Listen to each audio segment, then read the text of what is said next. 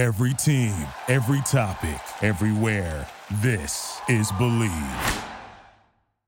What up, TCK Potters? I'm your host, Sky Guasco, and this is episode 93 of the Candlestick Kids Fantasy Podcast. Welcome to Wide Receiver Week. Today I'm joined by special guest Josh Knott of the Fantasy Footballer UK, all the way from Manchester, England, in the United Kingdom. Josh and I discuss our top 13 to 24 wide receivers in part 1 of our top 24 wide receiver rankings. Please follow Josh on Instagram at the Fantasy Footballer UK with the hashtag FFUKNation.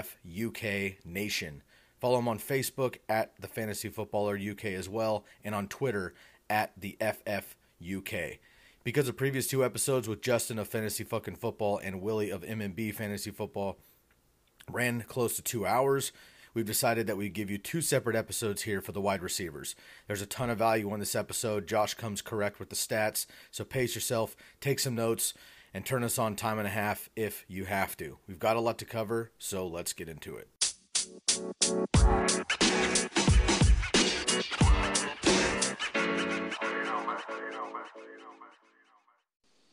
All right, TCK Potters, special episode today. Very, very excited about this one. All the way from Manchester, England, in the United Kingdom. I want to bring in my man, Josh Knott. Josh, how are you doing today, brother? I'm doing really good, man. How are you? I'm doing so well. This is a long time coming. We've been talking for a few weeks, trying to get you on the podcast here. The TCK Pod has gone international. Very excited about this. And we linked a few weeks ago and have been talking about doing this podcast episode. So I much appreciate you getting on here, man. We're dealing with an 8-hour time difference, I believe. So while I'm possibly gearing up for a lunch, you might be gearing up for dinner and possibly bedtime here soon. So I appreciate you being flexible, man. I know that you had a little bit of a road trip to make sure that your Wi-Fi was handy and you're coming correct with the stats this time too. So again, right off the bat, just much appreciation to you. Let me turn it over to you really quick. Why don't you fully introduce yourself, introduce all your pages really quick, and then give me a little bit of a backstory on how you got into fantasy football primarily, but also American football as you grew up in England. Yeah, no problem. So I'm Joshua Knott from the Fantasy Footballer UK. So yeah, I've got pages on Instagram at the Fantasy Footballer UK. Same handle on Facebook, and on Twitter it's at the FFUK. Primarily Facebook and Instagram are the platforms that I use. DMs are always open to anybody asking any questions. So yeah, I mean, I only started the page probably kind of 2 months ago, and already the UK's biggest fantasy football page.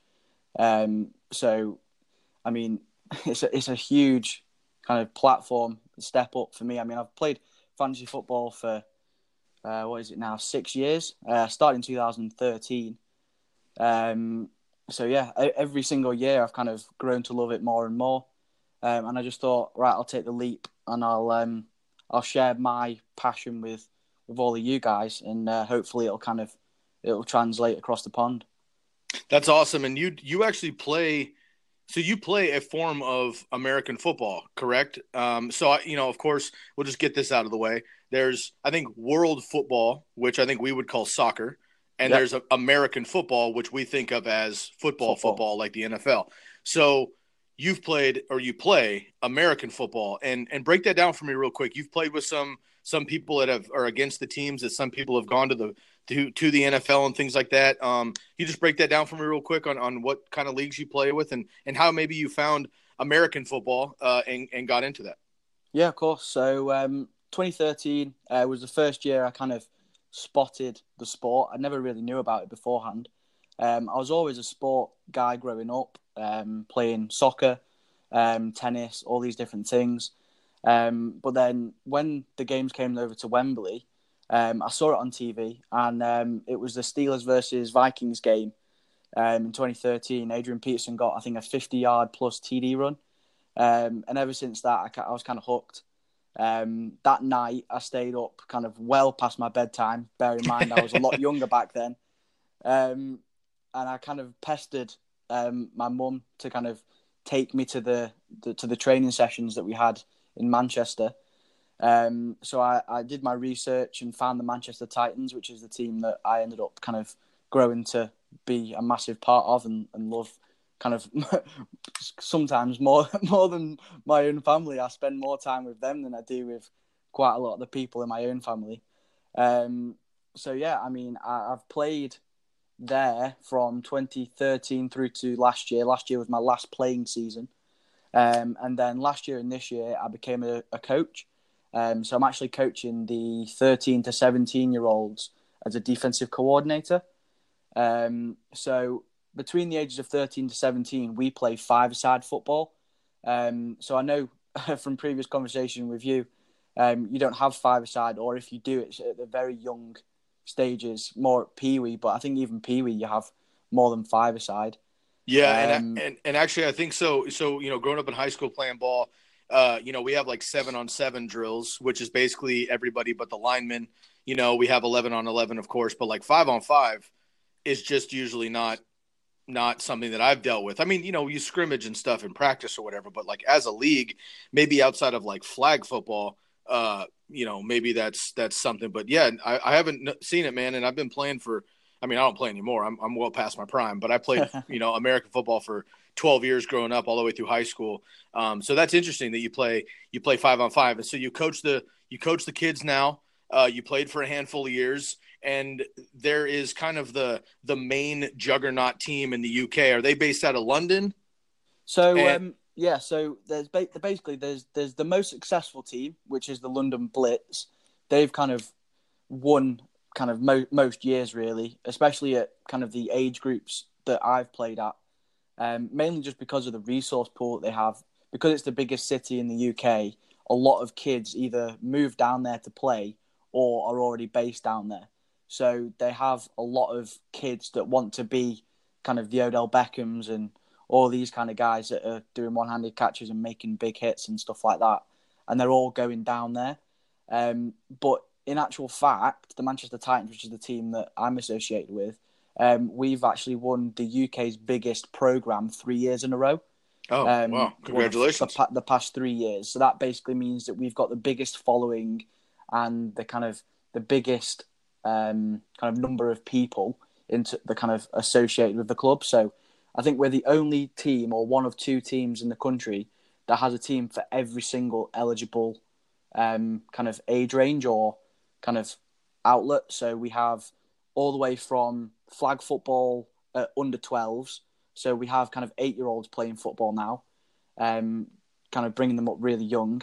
And it goes all the way up to adult. So we have contact from 13 all the way to adult. And then we have flag from basically babies up until adult. And we have women's teams as well. And we have mixed teams as well. So we have men and women playing together. And we also have women-only teams. That's great, man. Well, I really appreciate the breakdown. I've always been kind of curious, since the NFL went over to Wembley Stadium and has been playing the last handful of years. And now we have, 3 games a year, it seems like, over in England. Probably be even more coming soon. We've had players like Jay Ajayi, and I'm sure you can name off a few others who have come over and been successful in the NFL. So that's really impressive, man. And I appreciate you breaking that down for me. And again, I think just as a platform in fantasy football, when I came across your account a few weeks ago, I was surprised, to see, UK fantasy football. That's why I hit you up right away. It was like, hey, dude, like, are you actually 100% into this? Like, what's up? Because for me, it was surprising, because I think UK football and I think soccer. But it was really awesome to see you as involved as the rest of us are. And I just super appreciate you coming in, man. We spent, the first 5-10 minutes almost on the podcast talking about the backstory, which I really appreciate. Thank you for that. If you're, unless you have anything else to share right away about your personal connection to fantasy football and all that stuff, let's dive into some players. How do you sound about that? Yeah, cool. We'll dive straight into it then. Awesome, man. So today we are going into our, bottom, I guess you'd say. The first, wide receivers 13 through 24. And as I mentioned in the intro, because these last couple episodes with Justin of Fantasy Fucking Football doing quarterbacks and then Willie of MNB Football doing running backs, those episodes were 2 hours. This one is going to be the length of about 2 hours, I'm sure, as a full wrap down. But I think what we decided to do here is just split it up. So we're gonna go a little bit more in depth. I know that you're a stats nerd. I'm a stats nerd. We've got a lot to cover. We've got a lot to say. I think wide receivers as running backs is a very, very important position, especially at the top. I think you can find a lot of kind of gems in the the wide receiver 3, 4, 5 range as the season goes on. Guys get hurt. Guys come up from the practice squad we don't even know yet. There are going to be players that finish as a wide receiver 2 that we don't even know right now, or that we're not going to talk about it. That's guaranteed due to injury or players swapping out, whatever.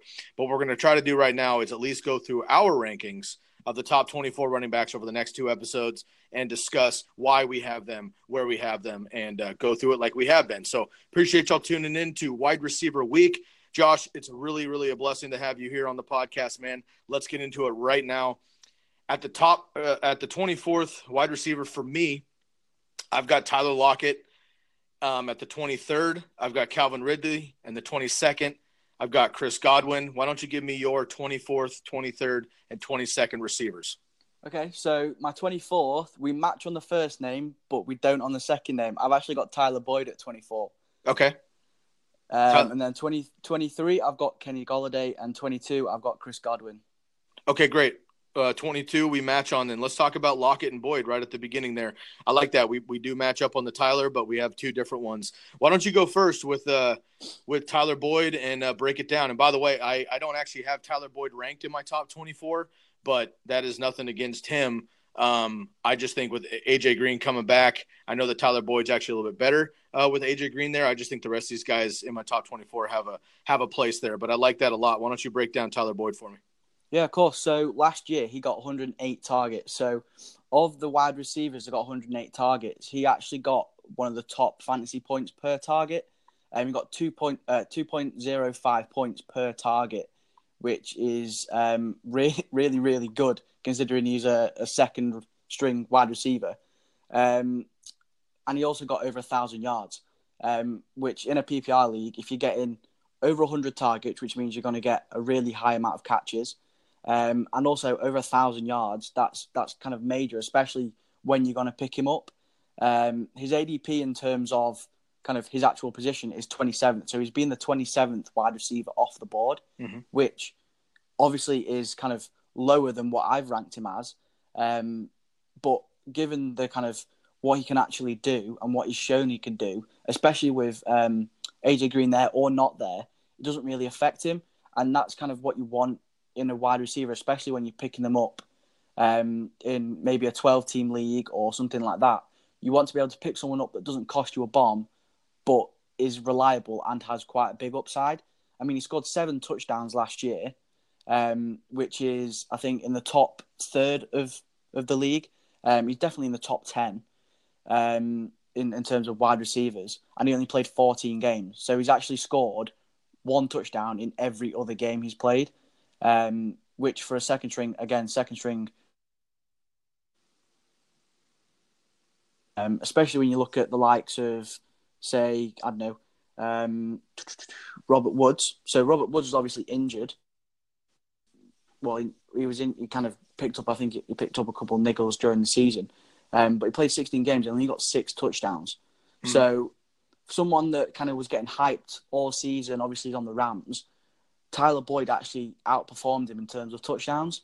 And obviously in most leagues, it's 6 points per touchdown. So on a week-to-week basis, if you can get that 6-point upside against someone that's drafted Robert Woods maybe a round or 2 rounds earlier than Tyler Boyd, then you're on to a winner, aren't you? I agree. I like that a lot. And you're right. He is a second fiddle there to AJ Green. AJ Green's coming back. I've actually got Tyler Boyd at my 26th position, so I wasn't planning to break him down on this podcast, but since you brought him up, I like Tyler Boyd a lot. I think he's a great young talent. I think he's going to really kind of spur into a great, second player on I want to say a good offense, but I'm worried about Yeah. Andy Dalton. We'll get to AJ Green later on, but I like Tyler Boyd as well, and I think you're right. The upside is there. The touchdown upside is there. He's made some big plays, and he's actually better. He's one of those receivers that I think actually benefits from having the top dog on the field, so he's not getting that double coverage. He faded a little bit down the stretch when AJ Green got hurt, but before that, you're right. He was an RB2 for most of the season before that. So I think that's a great call with Tyler Boyd. I'm going to go with Tyler Lockett at 24. Lockett and Wilson were incredibly efficient last season, combining for a league best 153.8 QBR for Wilson when Lockett was targeted, which is as good as it can get. Yep. That's incredible efficiency, but I just don't see that happening this year. A lot of that came from Lockett's league-leading yards per target, which was 13.6, first in the NFL. He was also first in fantasy points per target at 3.1. And he was 10th in yards per reception at 16.9, pulling in 10 touchdowns. So I think Tyler Lockett's a great player. I've been on the podcast. I feel like every single week repping Russell Wilson and how much I love him, but I hate the scheme and the run first scheme in Seattle because I feel like they're just wasting Russell Wilson's potential there. But with Tyler Lockett being so efficient, I think that's going to go down. I do understand that Doug Baldwin is now retired. They did bring in DK Metcalf, who, he's going to be awesome, I think, eventually, but it's going to take him a minute as a rookie receiver. And I think Lockett will get his numbers. I just don't see him. He finished last year as the 16th receiver. I just don't see that happening this year. I just don't think he's going to be that high with everybody else. And Lockett was kind of the main show last year while Baldwin was hurt for most of the season. So I'm fading Lockett just a little bit. His ECR is at 24 and his ADP is at 22. He's going in the middle of the fifth round. So I'm kind of right with the consensus, but I know the upside is there. Obviously, we saw it last year, but I'm a little bit concerned in general because I think if the efficiency goes down with Lockett, I don't think he's going to score 10 touchdowns, that's for sure. And if his efficiency comes down a little bit, then I think he could even potentially fall out of the top 25. Did you rank Lockett anywhere? Yeah, so I actually had him a bit higher than you. I had him at 21. Okay, cool. Did I miss anything that you want to expand on? So even though he wasn't the number one wide receiver last year, he still had an 89.6% snap share, and that's only going to go up now Doug Baldwin's gone. And given that they have no idea who's going to be the starting running back, I don't think for the first 6 weeks of the season, while they're trying to figure out what they're going to do, I don't think they're going to try and pound the rock as much as they did last year, simply because they have no consistency at running back. So I think they're going to come out of the gates really hot. And I think Tyler Lockett is going to do really, really nicely the first 6 weeks of the season. And if their new OC can see that, then there's no reason why they would kind of stray away from that. Just because historically they've been a run-first team doesn't mean they won't change. I mean, you got to remember 2 seasons ago, Russell Wilson was the number 1 QB in terms of fantasy. And there's no reason he can't do that again. He's not gone down in talent. In terms of talent around him, I think he's actually gone up. So he's got 2 more years in the league. He's more mature. He's more settled now. His contract's done. I think it could be. I think we could actually be sleeping on Tyler Lockett, to be quite honest. I think he could seriously blow up. Fair enough. I love it, man. I love it. And I'm at 24. You're at what, 21? You said? Yeah, 21. Okay, cool. So we're both in kind of the middle to end of the RB2 or RBs. I'm still in running back week. Sorry, wide receiver twos there. So I could see the upside, man, for sure. I'm just a little bit concerned about the efficiency continuing, but I think you bring up some great points. Bring up some great points. Let's move on to 23. I have Calvin Ridley. Who do you have? I have Kenny Golladay at 23. Okay, I have Kenny Golladay up significantly higher at 18. So we'll get to Golladay here in a second. Cool. As for Ridley, he started his rookie season on fire. After a goose egg in week 1 against Philadelphia, he racked up 19 targets, 15 receptions, 264 yards, and 6 touchdowns, and finishes the wide receiver 2 overall from weeks 2 through 4 behind only Adam Thielen, who I think we all remember started absolutely insane last year. Yeah, he definitely lost me a few games last year. After the 3 games, though, where Calvin Ridley came out the gate super hot, he did cool off to a modest wide receiver 33 over the rest of the season, weeks 5 through 17. And we finally saw Julio Jones getting used properly, where he didn't have any touchdowns until week 8, and then he kind of went off in the second half finally. But My biggest concern for Calvin Ridley, I actually really like him. I think he's another player like Tyler Boyd, where he actually benefits from having Julio Jones on the field, taking up the top coverage, and even a safety over the top where Calvin Ridley can run free there. I would be a little bit higher on Ridley as talent and this offense in general. I love Matt Ryan, and I think having Dirk Cutter back in Atlanta is going to help a lot. I would have him a little bit higher, but last year he was second in the league with 10 drops, which was terrible. And actually, surprisingly, Julio Jones had 9 drops. So I love the upside of Calvin Ridley. I think this offense is going to get back. They were absolutely decimated on both sides of the ball last year. They had no run game when Devonta Freeman went down again. But Dirk Cutter coming back in, who set the Falcons up big time in 2012 through 2014.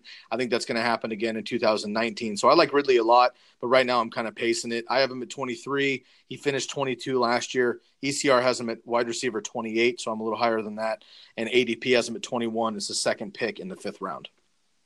Yeah, so I don't actually have Calvin Ridley ranked in my top 24, but you have kind of spoiled the later part, because I've got him as a huge breakout in terms of going further than what he did last year.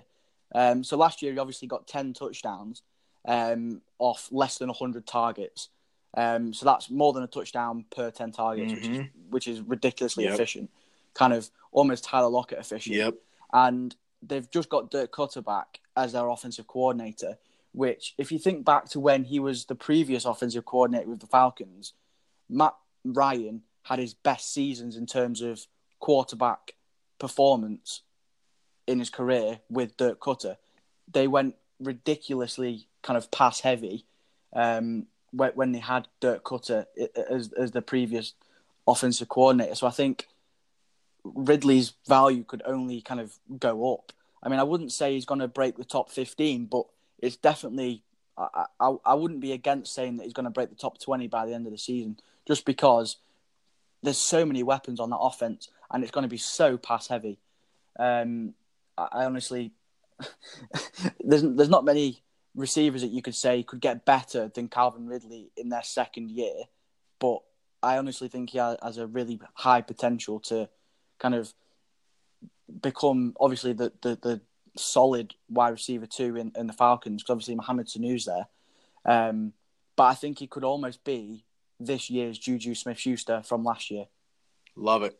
I love that. And we'll get to some breakouts later on. And I appreciate you jumping the gun a little bit, because as it comes up, man, speak it up. We're a free podcast. We're here for the people. So I've got plenty of breakouts. Don't worry. I know. That's good news, man. I'm stoked for that. So, okay. So you don't have them ranked in your top 24 as of right now, but as I say on all these podcasts, we're in June. Okay. We're in middle June. Come August time, some things might change up. You might actually end up ranking Calvin Ridley in the top 24 come draft season. Nonetheless, you're clearly stoked on him, just as I am. So that's good to hear. Who is your 23rd receiver?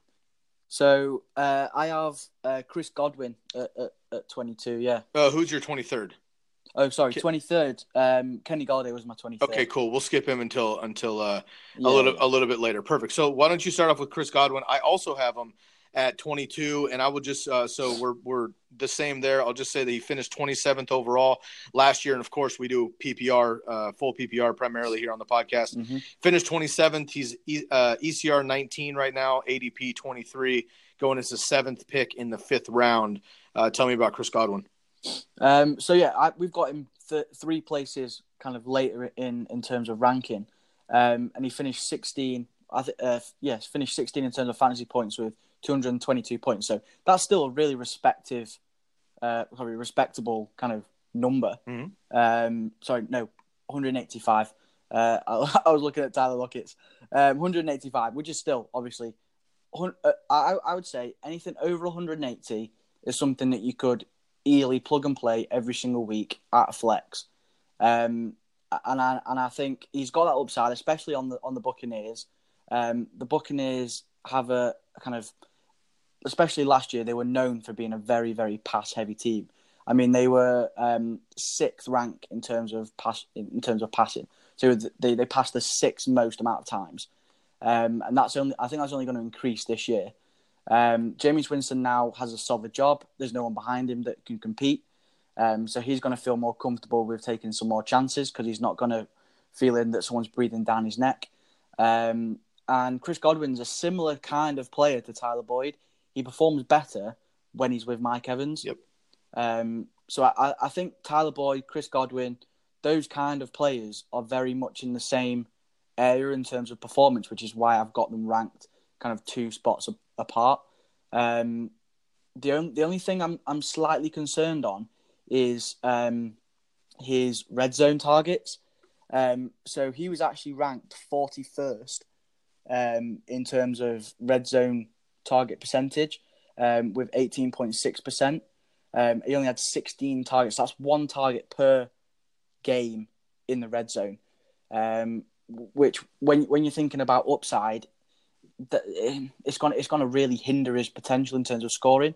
I mean, he got 7 touchdowns, but a lot of those touchdowns were longer, so they were outside of the red zone.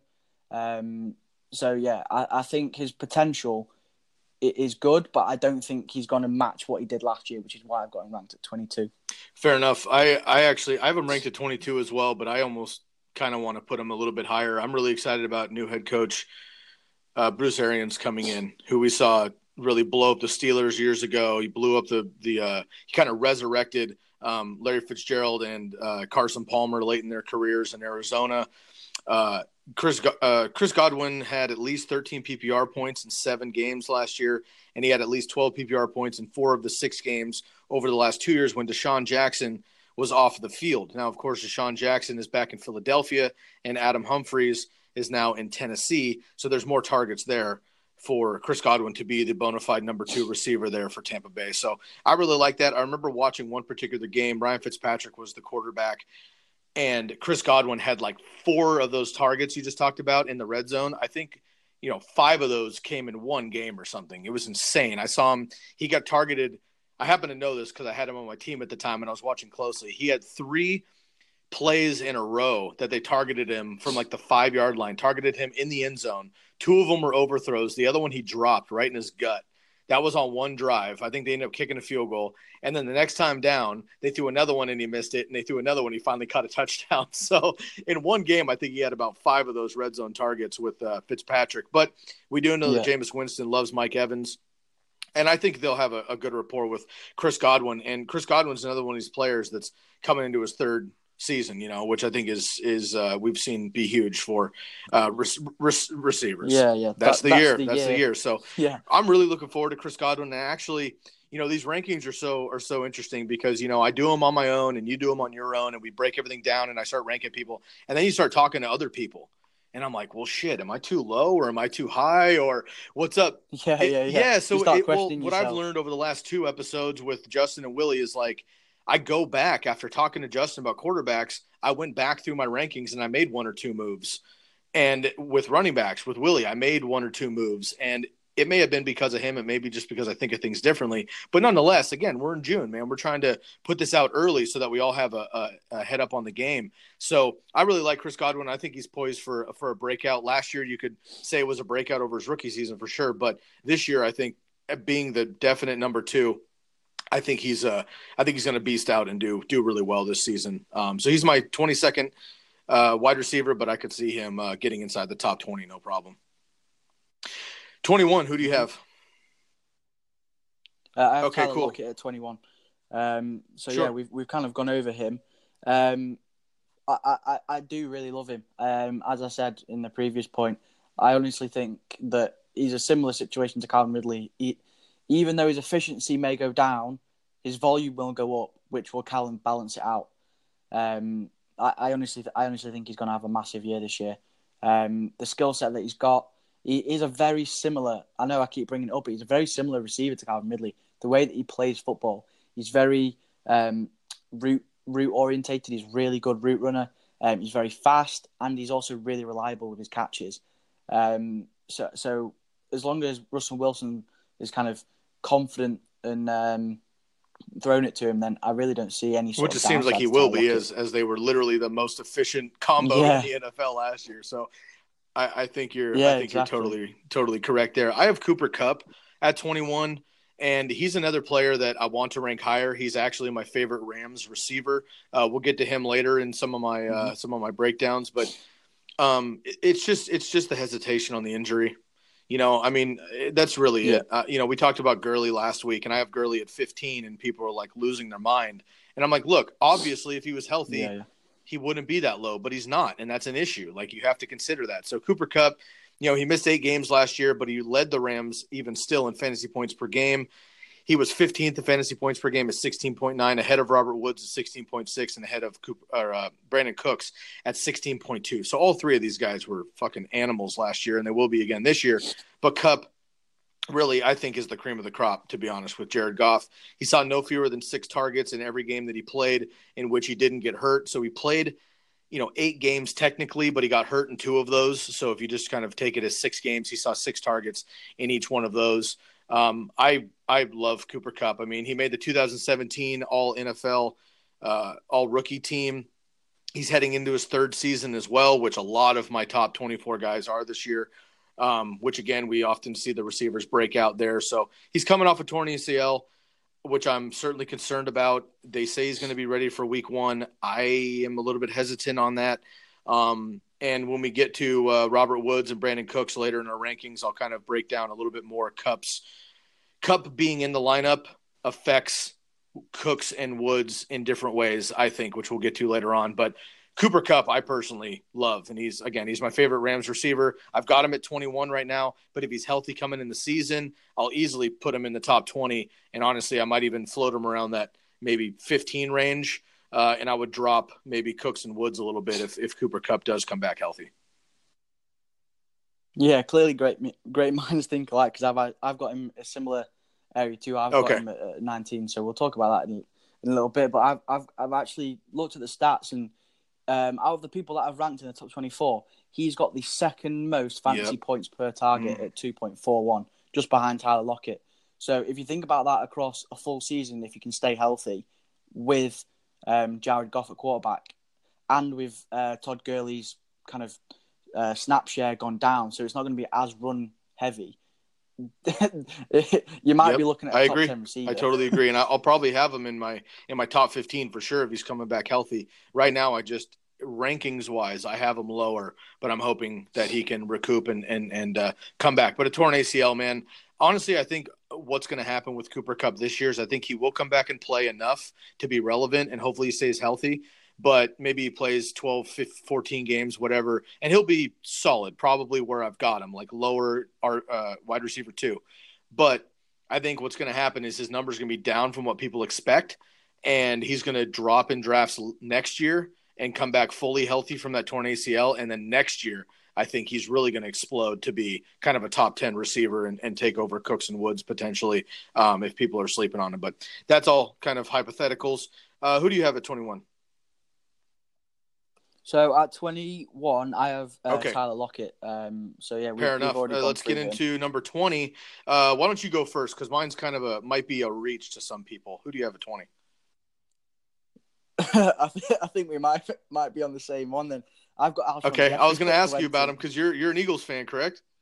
Hey, really quick, yeah. we went over your over your intro, but we kind of left that out. How growing up in England, how did you become an Eagles fan? Really quick. So a lot of people will say, obviously, because they won the Super Bowl a few years ago, they'll say, "Oh, Josh, you're a bandwagoner," kind of like when I say to my mates, Patriots fans or Seahawks fans. But no, I actually like the Eagles when we were kind of the dream team, but never won anything. So we had Jeremy Maclin, Deshaun Jackson, LaShawn McCoy, all these kind of stud guys when you think about it in terms of talent, but we never won anything.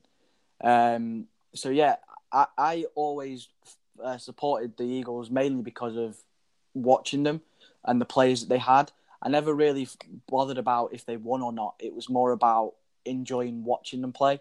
And LaShawn McCoy was just he's one of my favourite running backs of all time, just simply because of what he can do. He reminds me of, obviously not as talented, but a very similar style to Barry Sanders in terms of how he runs.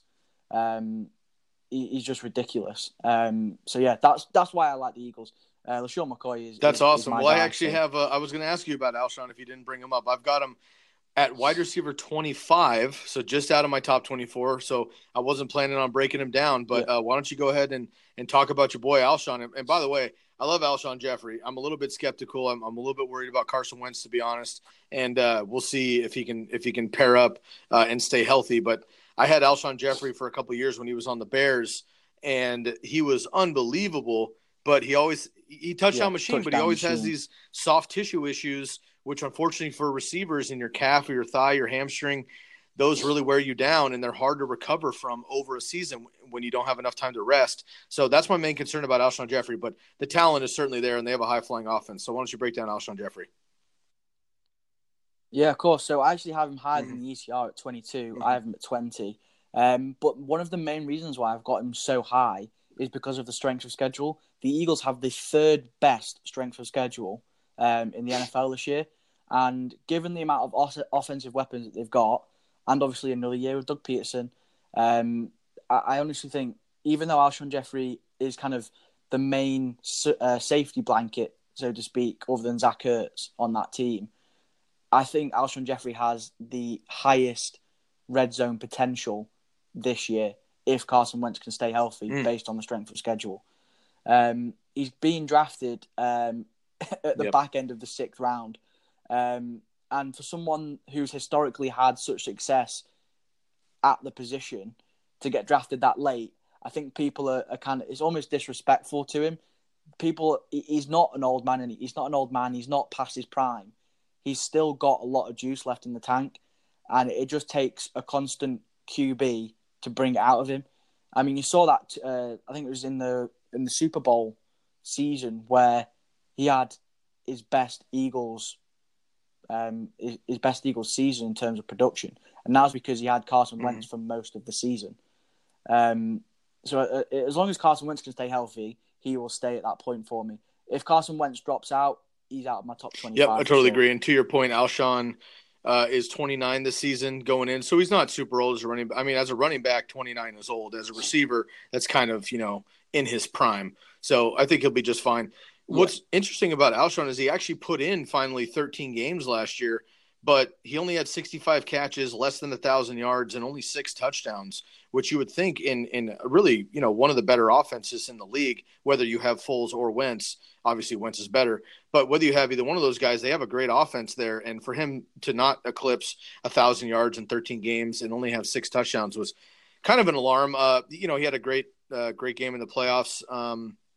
But again, I'm just kind of hesitant on Wentz in general. I want to see him actually healthy. I like him a lot as a player, but he's got a lot of different injuries to overcome. And with Alshon Jeffrey, it's more about him staying on the field as well. So I don't actually have him in my top 24, but I do have him right at the bubble at 25. So I can. Yes. Interesting stat on Alshon Jeffrey, actually. Everyone loves Tyler Lockett. I've got Tyler Lockett one place behind Alshon Jeffrey at 21. But if Alshon Jeffrey had played a full 16-game season, Alshon Jeffrey would have outperformed Tyler Lockett in terms of PPR points. Alshon Jeffrey was projected for 228.8 points, and Tyler Lockett got 222.4. So that's a touchdown. That's one touchdown in it, and that's partly why I like Alshon Jeffrey. Last year wasn't his best year, and he still outperformed someone that people are loving. I like it. Awesome, man. My next one is it might be a little bit of a reach for some people. I'd be interested to see if you have them ranked. It is Mike Williams of the Los Angeles Chargers, and Mike Williams is my dog. I was repping him last year, coming off of a hurt season in 2017. I put him as one of my breakouts last year. I was correct there. He had 10 touchdowns. I think he's set to explode again. I think he's a top 10 receiver upside wise.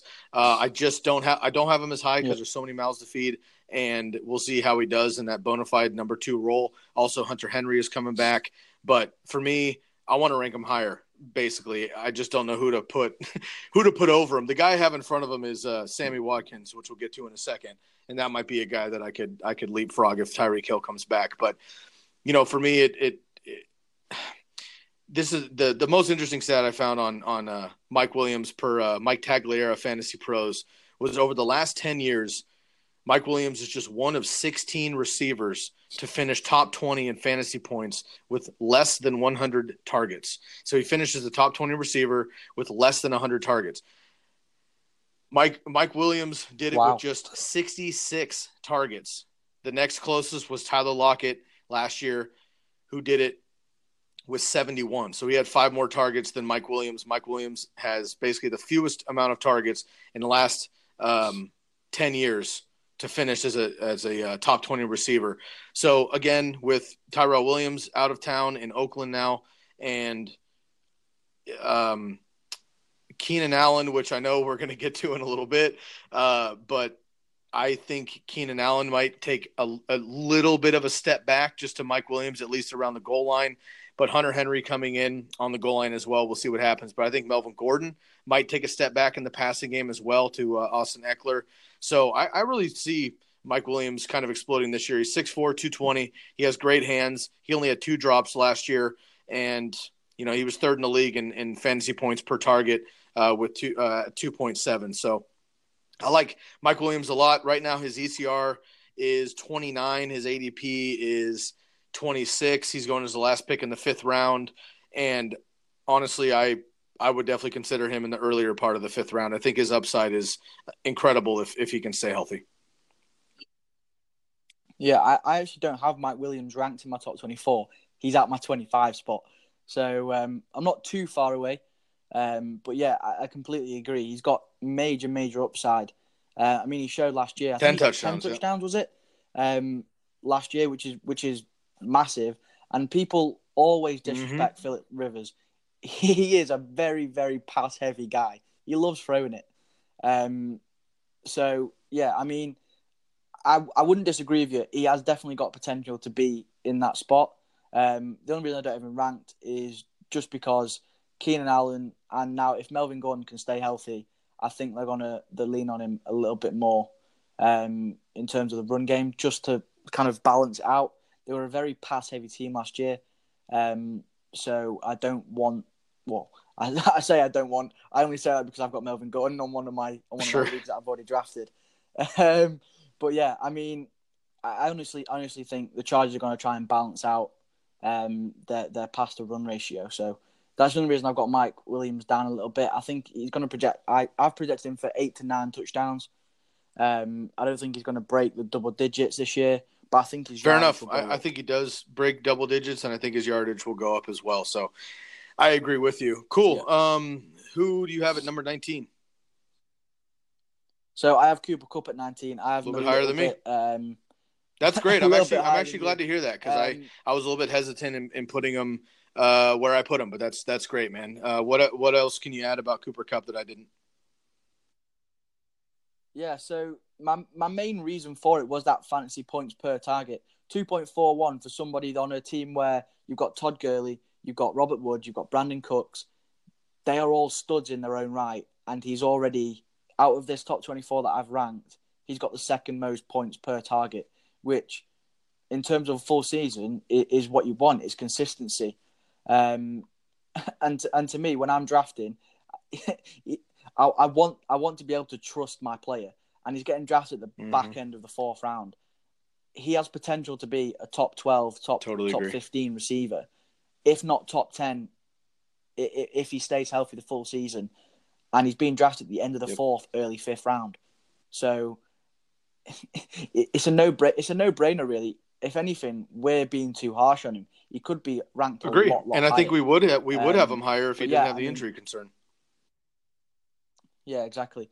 I think in terms of other points, I think you've kind of raised most of them. I just wanted to reiterate that 2.41 points per target. It is ridiculous. And you had mentioned earlier about Robert Woods with only 6 touchdowns. Cooper Kupp was on pace over 16 games. Cooper Kupp had 6 touchdowns in the 8 games that he played. And as I mentioned earlier, he was hurt in 2 of those. So he was on pace to double Robert Woods and Brandon Cooks in touchdowns.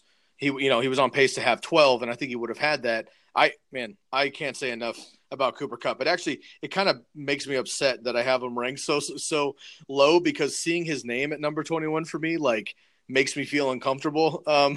But again, I just have to remember that a torn ACL is a big deal, Now guys are recovering better than they used to. Obviously the medical is better than it used to be, but still, you rip a ligament in your leg, it's going to take you about a year to come back. And he's going to be on that roughly, 9-month to 12-month trajectory by the time he gets to the season. So even if he plays, he probably won't be 100% until halfway through the season. And I'm just concerned that, by that time, he's going to get outpaced by a number of these other guys that we're talking about. So right now he's 21, but like you said, and I've said multiple times, we could have Cooper Kupp top 12 come August if he's healthy, definitely.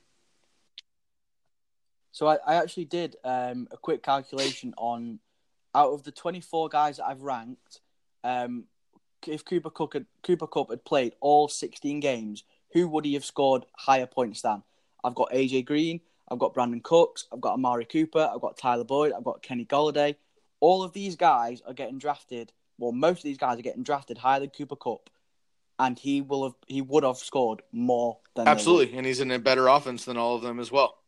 Yeah, I totally agree, exactly. man. I totally agree. Okay, cool. Well, my number 19 is Sammy Watkins, and this is totally dependent on Tyreek Hill, of course. And I think this right now is a good time for me to mention that over this episode and the next episode when we do our top 12, I do not have Tyreek Hill ranked at all right now. He's not ranked anywhere. Yeah, neither do I. And that is strictly because we don't know what's going to happen. A lot of people think he's going to get suspended, but nobody actually knows. I think he will get suspended by the league, but nobody actually knows. So he's not anywhere. Now, if he was Tyreek Hill for 16 games, he's a top 5, top 8 receiver at least. But I'm not going to put him in there. So I have Sammy Watkins in at 19, assuming that Tyreek Hill misses at least 4 to 6 games, which I think he will from the league. So if Sammy Watkins can play, first of all, if he stays healthy himself, I think Sammy Watkins will way outperform his ECR, which is 25. His ADP is 24, and he's getting picked in the middle of the 5th round. I think Sammy Watkins could be a wide receiver 1 by the end of the season if Tyreek Hill is out most of the season and Sammy Watkins stays healthy. In the last year in 10 games, Sammy had 55 targets, 40 receptions, 519 yards, and 3 touchdowns.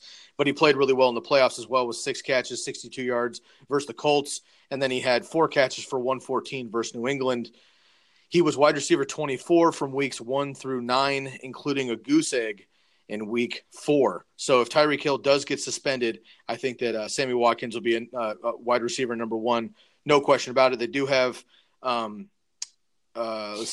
Hardman coming in, who is supposed to take over for Tyreek Hill, but I just don't see that happening right away. So for me, Sammy Watkins could potentially be a sleeper, but he's also one of the biggest boomer bust candidates. I think in the NFL, just given his injury history, and he's missed 16 games over the last 4 seasons after playing a full 16 his rookie year in Buffalo. So can you trust Sammy Watkins? I wouldn't say yes, but is he worth the risk, especially if Tyreek is out? Absolutely. I totally agree. Do you have Sammy Watkins anywhere in your rankings? Yeah, I do. And I seem to be more favored on these guys than you are because I've got him 2 spaces okay, higher. Good. Well, that's good. That's good to hear, though, man, because I've been trying. I obviously the rankings come out with like statistical, order and category and stuff like that, and they kind of fall into place chronologically. But then I try to take a human element to these as well, right? If Cooper Kupp's healthy, he's way higher. If Sammy Watkins is higher or is healthy, he's way higher. If Tyler Lockett is definitely going to be as efficient as he was last year, he's way higher, stuff like that. But I take a human element and say, they're not healthy, or maybe he won't be efficient, or we don't know what's up with Tyreek Hill and all this stuff. So again, we're in June. These are my initial rankings, but it's nice to hear that you actually have Sammy Watkins in here because there's other people like, dude, ECR has him at 25, not even in the top 24, and ADP has him at 24 right now. So most people, the industry professionals, if you will, don't even have him as an RB2 right now. And I think most of those people are still ranking Tyreek Hill, which I just am not going to do. Yeah, no. My main thing with Sammy Watkins is people, even though he's been in the league for so long, people forget he's still only 26 years old. He came in the league. I know he's still so young. If he can stay healthy, he will be. I'm going to say it now. He's going to be a top 12 receiver, if not a top 10 receiver. if he can stay healthy. 100%. Now, really quick, what is your, and I don't want to make guesses because, a lot of what we're going to talk about is probably going to be bullshit because we don't actually know what's up with Tyreek Hill. But your gut feeling, do you think he gets suspended? And if so, what do you predict and how long? I think he does get suspended, but I think it will be 12 games. So I think he'll come back just before. So you think he'll get suspended for 12 games, come back for about 4? Okay, I think he'll get suspended closer, maybe 4 to 6. There wasn't any legal action, so that's the only reason I think it's not as bad. We saw what happened with Kareem Hunt and things like that. Like, because there wasn't legal action, I don't think it'll be as harsh, but I do think, nonetheless, I mean, we all heard the texts and the voicemail and all that shit, and none, no matter what, it's disturbing, and the NFL needs to do something about that. So I think he does get suspended. Therefore, I think Sammy Watkins is going to be a beast in the first half of the season. But once Tyreek Hill comes back, I mean, he's Tyreek Hill once he comes onto the field. So I think Sammy Watkins will fall at that point. The only reason I say that long is because I think the Chiefs may end up putting their own sort of disciplinary action on him, simply because they don't want to look like pushovers. Bear in mind they had Kareem Hunt last year, and now they've had Tyreek Hill this year.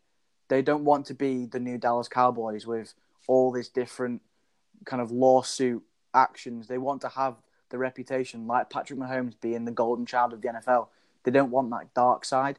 So I honestly think they may end up putting some sort of disciplinary action on Tyreek Hill as Fair well enough. as the NFL. Remind me who you have at number 19? Got it. We talked about him already. All right. Well, let's take a quick break before we get into the wide receivers 13 through 18. And if you like what you're hearing from us on the podcast here and you want to find us outside of the podcast, please like and follow the Candlestick Kids Fantasy Podcast on Instagram at fantasyfootball_TCK pod, on Twitter at TCK_pod, on Facebook at the Candlestick Kids Fantasy Podcast. Drop us an email at tckpod@gmail.com. And of course, please leave a rate and review for the podcast. It really does help us to get your feedback, helps all the algorithms and everything else. And before we hear from Anchor, Josh, why don't you let them know one more time where they can find you as well? Yeah, so you can find us on our main platform on Instagram at The Fantasy Footballer UK. Same handle on Facebook at The Fantasy Footballer UK. And we've also got a Twitter as well at The FF Perfect. UK as Before well. we get into the rest of our podcast, here's a quick word from our sponsor, Anchor. Stay tuned.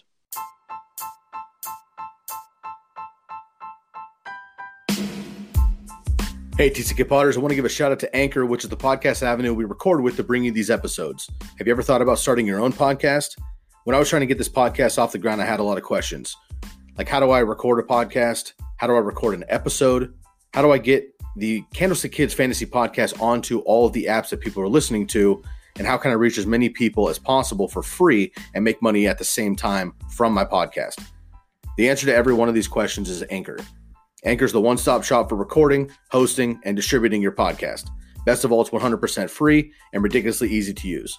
And now Anchor can match you up with great sponsors who want to advertise on your podcast. That means you can get paid to podcast right away. Gaining some revenue from those podcast sponsors is essential to making necessary upgrades to the podcast and your overall brand. I appreciate how user-friendly Anchor is and how we can record our episodes via our computers or over the phone, similar to a voice memo or a phone call. And we can record these episodes, edit them down as needed, upload them, and boom, the episode is ready to launch. So if you've always wanted to start a podcast and even make money doing it, go to anchor.fm/start. That's anchor.fm/start to join me and the diverse community of podcasters already using Anchor. One more time, that's anchor.fm/start. I can't wait to hear your podcast. All right, man, let's get into the next 6 names. We have gone through number 24 through 19. Let's get into 18 through 13. And on the next episode, we'll run through our top 12. So at 18, I have Kenny Golladay. Looks like you had him a little bit lower earlier. Where did you have him? I had 23. Okay. 23. So why don't you start off with Kenny Golladay and then I'll bring it up. Okay. So the reason I've got Kenny Golladay so low comparatively is that compared to you is Marvin Jones. Now, Marvin Jones didn't play a full season last year, but I did some calculations, and based on what he got in the games that he did play, he would have projected 9 touchdowns, over 900 yards, and 62 receptions, which would have come out at 206 PPR points, which is around 20 to 25 overall for wide receiver, which can take a massive hit on Kenny Golladay. Marvin Jones is much more of a touchdown grabber. He's much more greedy when it comes to the pay dirt. Kenny Golladay is between the 20s. The only way I can compare it is Kenny Golladay is more like a Julio Jones, but less dominant. I know a lot of analysts now call him Babytron. He's a similar kind of player to Calvin Johnson, but he's not there yet, obviously. But yeah, I honestly think Marvin Jones, if he can come back nice and healthy, I mean, we saw him, I think it was 2 or 3 seasons ago, where he went on a stint of being the number 1 wide receiver for quite a few number of weeks, just because of the amount of production that he was getting. And bear in mind, now they've got Kerryon Johnson in the next year. He's only going to get more confident, and that means that all the defense are going to kind of stop Kerryon Johnson, because he's a great talented running back, which only opens up more space for Kenny Golladay and Marvin Jones. And as we all know, the slot is definitely more valuable, and Marvin Jones runs more out of the slot than Kenny Golladay. And the Marvin Jones, I think, is a great call. I'm actually going to bring him up later on in our values breakdown, and I think that's a great argument. I think that Kenny Golladay is poised to break out again. It's his 3rd year as well. I think he's on pace to be the number 1 receiver in Detroit for sure. I love Marvin Jones, but I think he's going to kind of start to fall into more of that, secondary possession receiver role. Whereas I think Kenny Golladay can kind of, I don't want to compare him to Calvin Johnson, but he can be more of that kind of downfield, huge body. But I agree with you. I think that's an interesting point you bring up about him and Julio Jones, is that I agree with you that I think he's much, much more dominant in, between the 20s than he is in the red zone for some reason. There's no reason Julio Jones shouldn't catch. I mean, Julio Jones should catch 20 touchdowns a season. Seriously. Like, he's fucking unbelievable. Yeah. And honestly, Kenny Golladay could catch 10 to 12 every year too, if they just peppered him down there. But you're right. They're run first. I think that they are going to feature the run down in the red zone. They have a number of quality running backs. They brought in C.J. Anderson. So my thing is really just on the 3rd-year breakout for Kenny Golladay. I think it'll happen. Last year he had over 1,000 yards and 5 touchdowns, and he doubled or tripled his 2017 numbers as a rookie.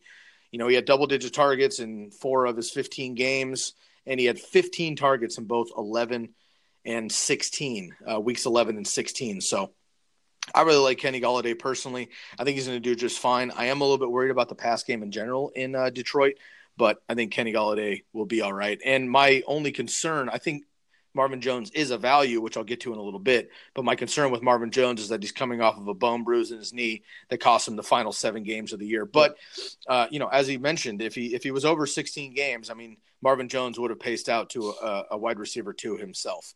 So then the question becomes, do you think the Lions are a team with a run-first mentality to have 2 players within the top 24? Probably not. So for me, Kenny Golladay would make it in there. I don't think Marvin Jones does. And just on the upside alone, I think I'm going to go with Kenny Golladay a little bit higher there. Yeah, I respect that. You made some okay. So really we'll agree to there. disagree. And again, that's why we do these things. Let's get into number 18 for you.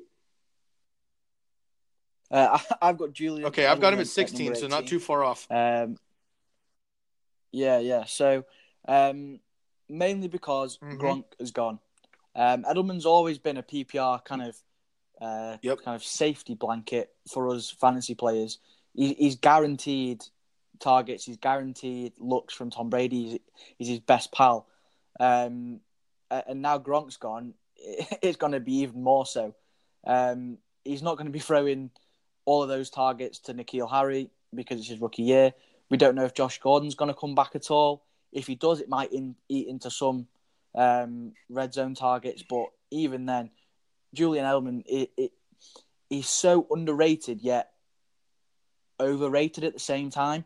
People obviously see him and they talk about him in the playoffs and kind of late in the season when it matters. But in terms of fantasy football, people really look over him. And I think, especially in the PPR format, you can't, because he's going to be one of the safest players in fantasy football. He fights for every injury, and he'll guarantee you like kind of 4, 5, 6 catches a game just because he's so greedy over the middle of the I field. totally agree. And I think your point is well taken, that he's overrated but underrated at the same time. I think that's interesting, because I think what you mean, if I agree with you here, is that he's underrated in that he's not considered kind of an elite receiver, which he is. Yeah. But he's kind of overrated in that he doesn't have the upside. He doesn't have the upside to score 10 plus touchdowns. He'll probably have 100 plus catches. He'll probably have 1,000 yards, but that's like dink and dunk stuff. So he's got one of the most steady floors in the NFL within PPR for sure. I mean, he's going to be one of the most solid, middle RB or wide receiver twos that you can possibly have. But is he going to explode for 10 catches, 150 yards, and 2 touchdowns? Probably not. So I think that's where he kind of falls in this middle tier every time. He did win the Super Bowl MVP, which obviously is quite impressive. And he really was the only player in the entire Super Bowl that had actual stats. It was kind of a boring game, if you remember. It was a very defensive game, kind of a sloppy game on offense. But Julian Edelman, business as usual, 12 targets, 10 catches, 141 yards en route to the Super Bowl MVP. So, Gronk's gone, as you mentioned. My only concern with Julian Edelman is James White. But I think that they play enough of a different role over the middle of the field and in checkdowns that I think both those guys will eat. But, Gronk's retired as of now. We'll see if he actually comes back. But as of right, there is. And honestly, I think that once the juices get flowing, Gronk's going to get hungry because he's still pretty young. And I think what he might do is just kind of chill. And once they get down the seat, get toward the playoffs, maybe week 12 or something, Gronk might come back and try to give an actual, a real healthy, Gronkowski in the playoffs, which over all these years that the Patriots have won these Super Bowls and been super successful in the playoffs, Gronkowski, unfortunately, has missed most of it, being hurt. So we'll see what happens with him, but I don't think N'Keal Harry is going to be a factor. I really don't. I think that he's going to be on the outside. Josh Gordon would be on the outside if he comes back, which I doubt he does. Philip Dorsett, who is kind of the third, fourth name there, who's getting some praise from Tom Brady, he's also on the outside. So you're right. Julian Edelman over the middle is going to be really solid. And I have him as a 16. You have him as 18. He's going as the 18th. With ECR, he's 15th for ADP and the first pick in the 4th round. Truthfully, I'd probably pick somebody else in the 4th round if it came down to it. But if I ended up with Julian Edelman on my team in the 4th or 5th round, and I had maybe, say, a Julio Jones up at the top or one of those elite receivers, I'd be pretty stoked for his floor. Yeah, exactly. I mean, I've got a stat here. So, Julian Edelman is one of the most kind of looked over receivers in terms of the red zone. Last year, he was the 6th ranked receiver in terms of red zone target share. He goes 31.2% of all targets Tom Brady threw were to him in the red zone. It's ridiculous. How mad is that? It's ridiculous. And it's so cool because you're absolutely right. I mean, we saw Wes Welker be so dominant for years. And then when he left, we're like, there's nobody that's going to be able to be as dominant as Wes Welker. And now there's Julian Edelman, who is equally. I mean, he's just to take those kind of hits and to always be reliable. And you're right, Tom Brady. I mean, shit. I've seen him catch 11 balls in a game that are all 7-yard plays, but nonetheless, it moves the chains. And Brady is. I think that's fair. I like that a lot. Let's move on, man. Number 17. Who do you have? So I have Sammy Watkins at 17. So I have him a little bit higher. Okay, fair enough. Is there anything else you want to add? We went over Sammy Watkins pretty extensively. Yeah. So other than kind of the things that were already raised, it's just the athletic ability that he possesses when he's healthy. People forget that he ran a 4.43 40-yard dash, and he's in the 90th percentile in terms of speed score. So he got 109.6 speed score, which is from the playerprofile.com. I don't know if you use that website, but it's a really good website for stats. Those two, so 86th percentile for 40-yard dash and 90th for speed score, that is ridiculously high for somebody that gets injured all of the time. So when he's healthy, he is a very, very valid receiver in terms of stretching the field. People kind of look over him in terms of what he can do because of all of his injuries. But if you think about what he's done when he is healthy, he has looked like the receiver we always thought he was going to be. So, yeah, that's the reason I've got him like that. Obviously, Tyreek Hill's not there. Well, so we think. If Tyreek Hill comes back, then I suspect Sammy Watkins is going to kind of drop out quite significantly. But for now, I've got him in my top 20 just because of the upside. Yep. Patrick Mahomes is going to feed him. Absolutely feed him. He's not going to throw it to Mecole Hardman as much because he obviously is a rookie. I honestly think that other than Travis Kelce, Sammy Watkins is going to be that next outlet, that next read. And for Patrick Mahomes, the second read is usually 50 yards down. I totally agree, man. Totally agree. Awesome. Well, I'm kind of stoked because it's funny. I came into this podcast thinking that I had some of these guys a little high, and everyone that I'm skeptical on, you have them higher. so I feel pretty good about it. All right, my 17th is Brandon Cooks, and I have trouble ranking Brandon Cooks and Robert Woods right now. And again, a lot of this has to do with Cooper Kupp's health and everything else. But in my opinion, I think Brandon Cooks is he's better for fantasy only because he has those deep bombs, but Robert Woods is kind of more reliable as far as the, possessions and everything else. But they had very comparable stats in 2018. After a 550-yard season in 2014 with the Saints, he's had 100-plus targets, 65-plus receptions, 1,000-plus receiving yards, and at least 5 touchdowns per season over the last 4 years with New Orleans, New England, and now the Rams. In his first year with the Rams, Cook had 116 targets, 80 receptions, 1,204 yards, and 6 touchdowns. So what's the most interesting, I think, and this is what I wanted to bring down with Cooper Kupp being on or off the field, interestingly, Brandon Cooks is better when Cooper Kupp is on the field. So my man Nick at BDGE, I brought him up a couple times on this podcast. He's kind of my favorite independent podcast host and Instagram page. I just think he tells it like it is, no bullshit, and just straight stats. And I really, really like what he does. So give him a follow. Big Dogs Fantasy on IG.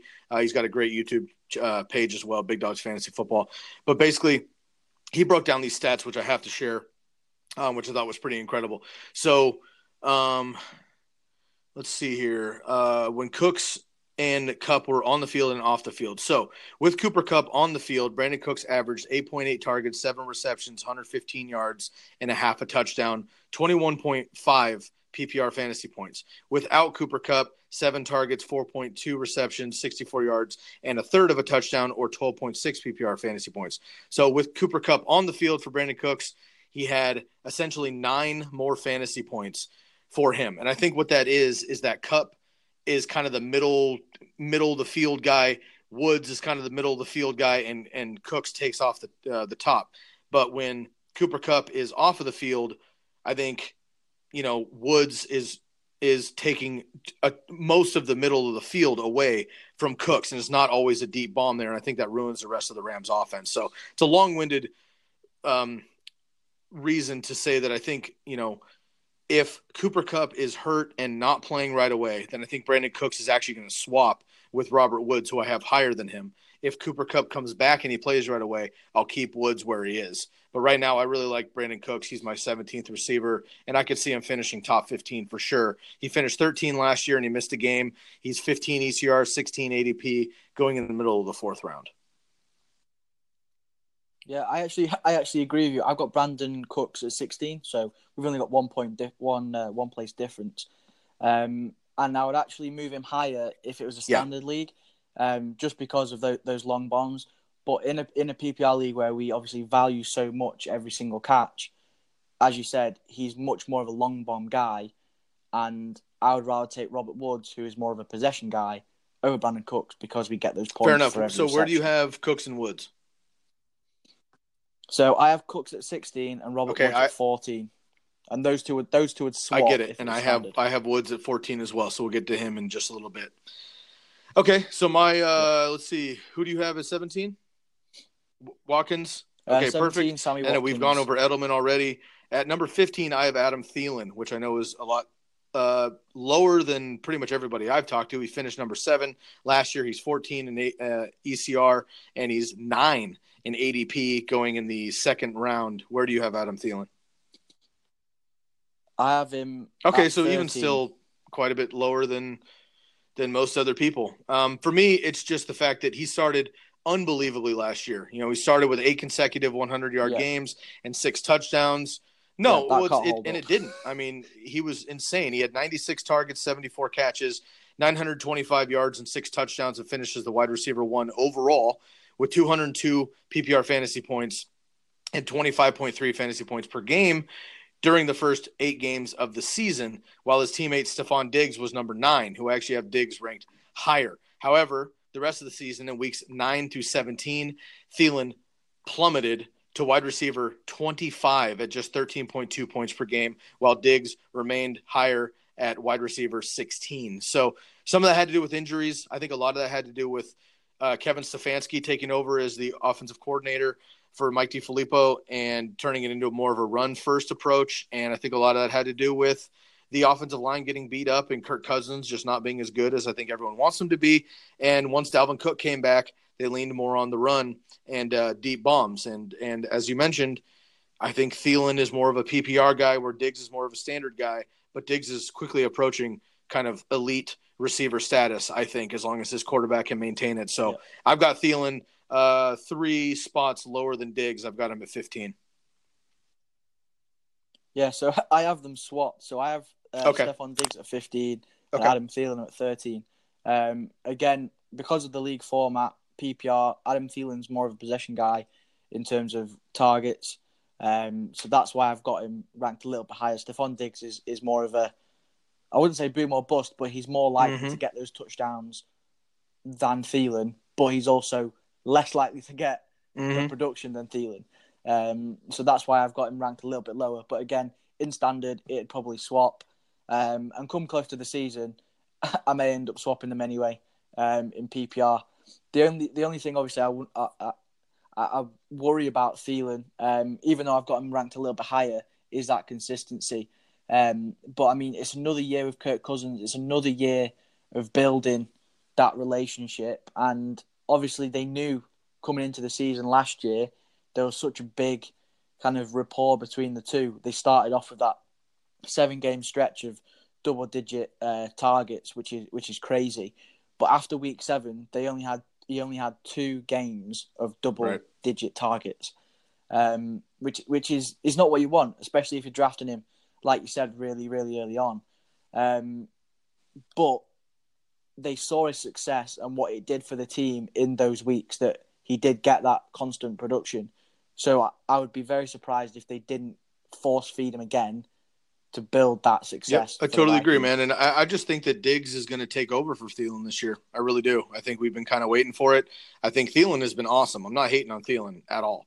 I just think that Diggs is going to surpass him this year. So it's just kind of a gut call, and just the way that he played over the season. Diggs is actually my number 12 receiver. I know that he's your number 15. So yeah, so we can 15, dive into Diggs too right now if you want, and I'll just cut into my number 12 for the next episode. So why don't you do that, and then we'll get into our number 14 and my 13 here, as we've already talked about Thielen. So why don't you give your take on Diggs really quick, and then I can do the same. Yeah, of course. So obviously I've got Diggs at 15. His ECR is 14, so I've got him one place lower than what the consensus is. But his strength of schedule is a top 10. So he's got the 10th strongest schedule, easiest schedule for the NFL, which for a player like him in the situation that he's in is crucial.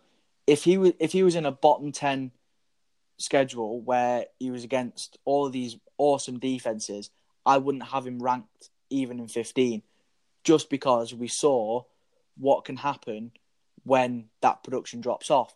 And I don't want to risk that. But given that he's got such a nice strength of schedule, I'm willing to put a bit more faith in. Obviously, he finished as the 10th overall last year with 266 points, which is major, and 17.8 points a game. That's nice consistency. If you can plug in and play a wide receiver and get 17.8 points or 18 points, say, rounding up average per week, you'll be laughing. You'll be absolutely laughing. So honestly, I think for him, yeah, I absolutely love him. 10th overall last year, 15th overall in my rankings this year. As I said, these are all going to change. As you said, these rankings are going to change by the time we get to draft season in August. And he could, I wouldn't push him any higher than 12, but he might end up as my 12th overall. Well, he's my 12th, and it really comes on the fact that he had career highs in targets at 149, receptions 102, yards 1,021. He had 4 100-plus yard games, and he had 9 touchdowns. And he's still yet to play 16 games in a season over his career, but he did get to 15 last year, which I like a lot. So again, he double-digit targets in 8 games, which is huge. He had 100 yards in 4 games, which I just mentioned. And it's hard like with the stats and stuff because Thielen is just as good. But I just have a gut feeling that the way that the seasons kind of happened last year, where Thielen was incredible to start the year last year, but Diggs was like pretty solid himself. And then the second half came, and Diggs kind of maintained like high level production, and Thielen just fucking fell off. Now he was a little bit injured, which I understand, but still Diggs is kind of always hurt, So I really, really like Diggs. I make a mention here that Matt Harmon, who is a creator of Reception Perception, has him ranked as one of the highest rated receivers, and he basically equates his skill set to Antonio Brown, essentially, as far as, getting open and breaking routes and things like that. So I think, Stephon Diggs is still a real young receiver, and I think we haven't necessarily even seen the best of him either yet. He'll be just 25 when the season starts. Thielen's going to be 29. I think their roles just kind of start to turn a little bit in the next couple of years, and I think that happens this year. So I've got Diggs at 12. You've got him at 15. Let's move on. We've got 2 more names, and we'll get out of here for this episode. At number 14, I have Robert Woods. Who do you have? I have Robert Woods at 14. So let's dive into him, and then we'll dive into my 13th, which I think we might have to save for the next episode, depending on where you have him. I think you're going to have him higher than me, though. So let's dive into Robert Woods. Yeah. I've kind of mentioned a lot of the same things when you're talking about Kupp and Cooks and Woods in the same episode. You come over a lot of the same stats, but basically Robert Woods is ranked the highest right now. Because basically he finished as the highest Ram last year. He finished 11th overall. Right now he's going as a 16th receiver, a 17th receiver in ADP, 16th in ECR. He's going in the middle of the 4th round. He led the Rams in targets, 130, receptions, 86, yards, 1,219, yards after catch at 420, and he tied Cooper Kupp with those 6 touchdowns that I mentioned, and Brandon Cooks as well. But, once Cooper Kupp went on the IR with a torn ACL in Week 10, Robert Woods was the wide receiver 14. Cooks was the wide receiver 30 during that same stretch. So, again, with Kupp on the field, Cooks does better. With Kupp off the field, Woods does better. I'm a little bit worried about Cooper Kupp right now as far as, he might sit out, say, 3 or 4 games to start the season to make sure he's 100% before he comes back. If that's the case, I think Woods has the edge, and for that reason, I have Woods just a little bit higher than Cooks. Yeah, I completely agree. The main reason I love Robert Woods is because he's got the mix between volume and production. He's obviously a middle-of-the-field guy, but he's also a yardage guy. So last year he got obviously 1,219 yards, which for someone that isn't that big play guy is a lot of yards. He got, obviously Odell didn't play the full season, but he got more yards than Odell. He got more yards than Amari Cooper. He got more yards than Keenan Allen. These are guys that you would name-wise expect to be outperforming Robert Woods. And they're all getting drafted as wide receiver 1s. All of those guys. Totally. Yeah, exactly. And I think even though we've got him ranked at 14, again, similar to Stephon Diggs, he has the potential to drop into that kind of wide receiver 1 talk based on production. But in terms of where you're actually drafting him, you're going to get a bargain every single time. I totally agree. And again, let's say you get Woods, Cooks, and Cooper Kupp for 16 healthy games. Not necessarily where in your overall rankings, but how would you rank those three if you definitely have Kupp, Woods, and Cooks for 16 healthy games? How would you rank those guys? And Cooper Kupp's just for hypothetical, Cooper Kupp did. Yeah, I mean, he had the injury. You can't take that away. But let's just say he comes back, which on paper he's on track to be ready for week 1. I'm just kind of worried about his 100% by week 1. So let's say he comes back week 1 and he is 100%. How do you rank those three? I would be having Robert Woods 1, Cooper Kupp 2. Okay, I think 2. I would have Cooper Kupp 1, Cooks 2, and Robert Woods 3. The last name here, so you have Thielen at 13. We've already gone over that. I have Keenan Allen. So you obviously don't have him in your bottom top 24. I noticed that you had a nice post that we'll get into here soon. Yeah, I'm keen on Allen, exactly. So you don't have to do a spoiler alert, but you don't have him at 13 here. So what I'm going to do is we're getting long in the podcast because we had quite a nice intro with you. Again, I appreciate you sharing your story and where you come from, across the pond. So what I'm going to do right here is actually I'm going to leave a cliffhanger here. So I'm going to let everyone know that I have Keenan Allen at 13, but we're going to break him down in the next episode when we do our top 12. So make sure you tune in to the next episode when we Josh and I break down wide receivers 1 through 12.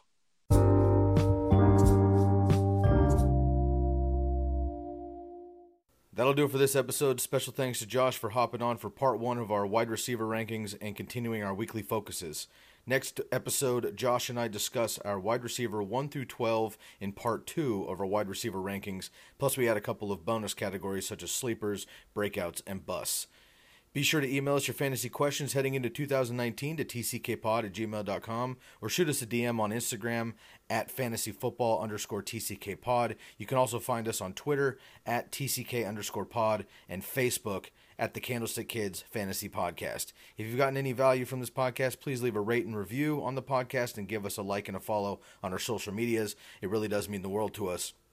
Make the most of the rest of your day, and we'll catch you next time on the Candlestick Kids Fantasy Podcast. Thank you so much for tuning in. For Josh Knott, I'm Sky Guasco, and we are out of here.